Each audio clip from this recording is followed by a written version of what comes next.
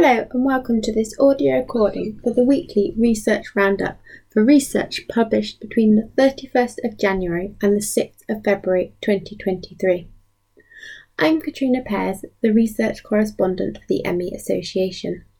It's been another booming week for research with 10 new ME CFS studies and 17 new studies on Long Covid. We have highlighted one of the ME CFS studies in detail.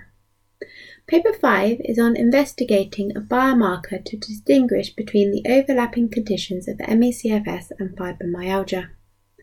This research particularly looked at 11 different circulating microRNA expressions, which are molecules that help make proteins.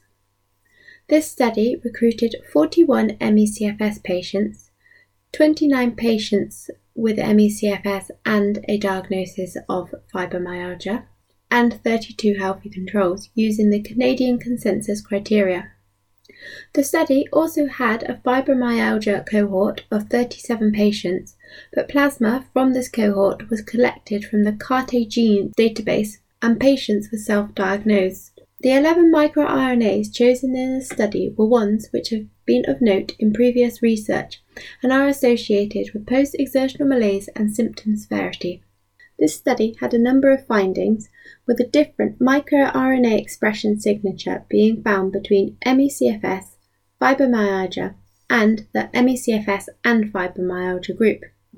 And this also correlated to symptom severity between ME CFS and ME CFS and the fibromyalgia groups.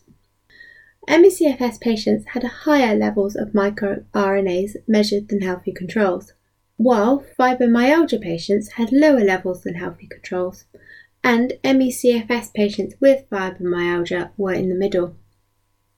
However, in the ME CFS patient group, only 3 of the microRNAs were significantly different than healthy controls. It's these 3 microRNAs that the authors say could provide breakthrough biomarkers to identify between ME CFS and fibromyalgia.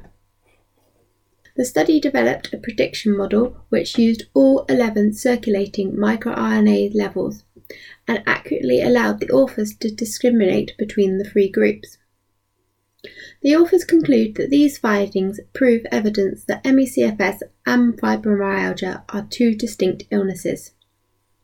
It is a shame that this study didn't recruit their own data for the fibromyalgia-only cohort, and hopefully this didn't make the differences seen, especially seeing as results from this group can be questioned as the microRNA levels are close to 0.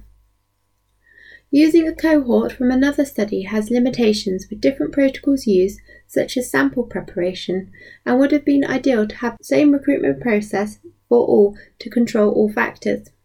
This study is also limited by the larger female population.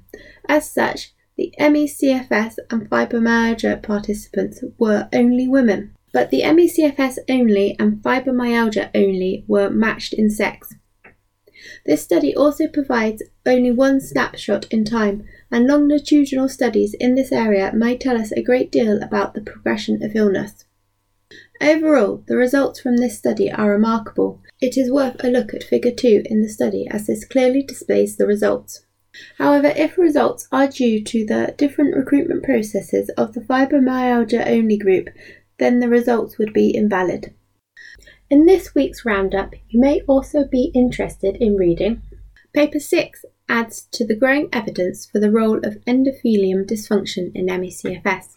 The endothelium is a thin membrane that lines the inside of the heart and blood vessels. Endothelial cells release substances that control vascular relaxation and contraction, as well as enzymes that control blood clotting, immune function, and platelet adhesion, which is a colourless substance in the blood. This study showed reduced ability for blood vessels to dilate and lower microvascular regulation. We have previously covered endothelial dysfunction in 2 previous research studies. Paper 7 is on gastrointestinal symptoms in ME CFS, and Dr. Charles Shepherd has covered the key points of this study. Paper 9 and 10 are also on the gut, and these 2 studies show that changes in the microbiome may be a signature for ME CFS. There is further coverage of these two papers, including expert comments, on our website.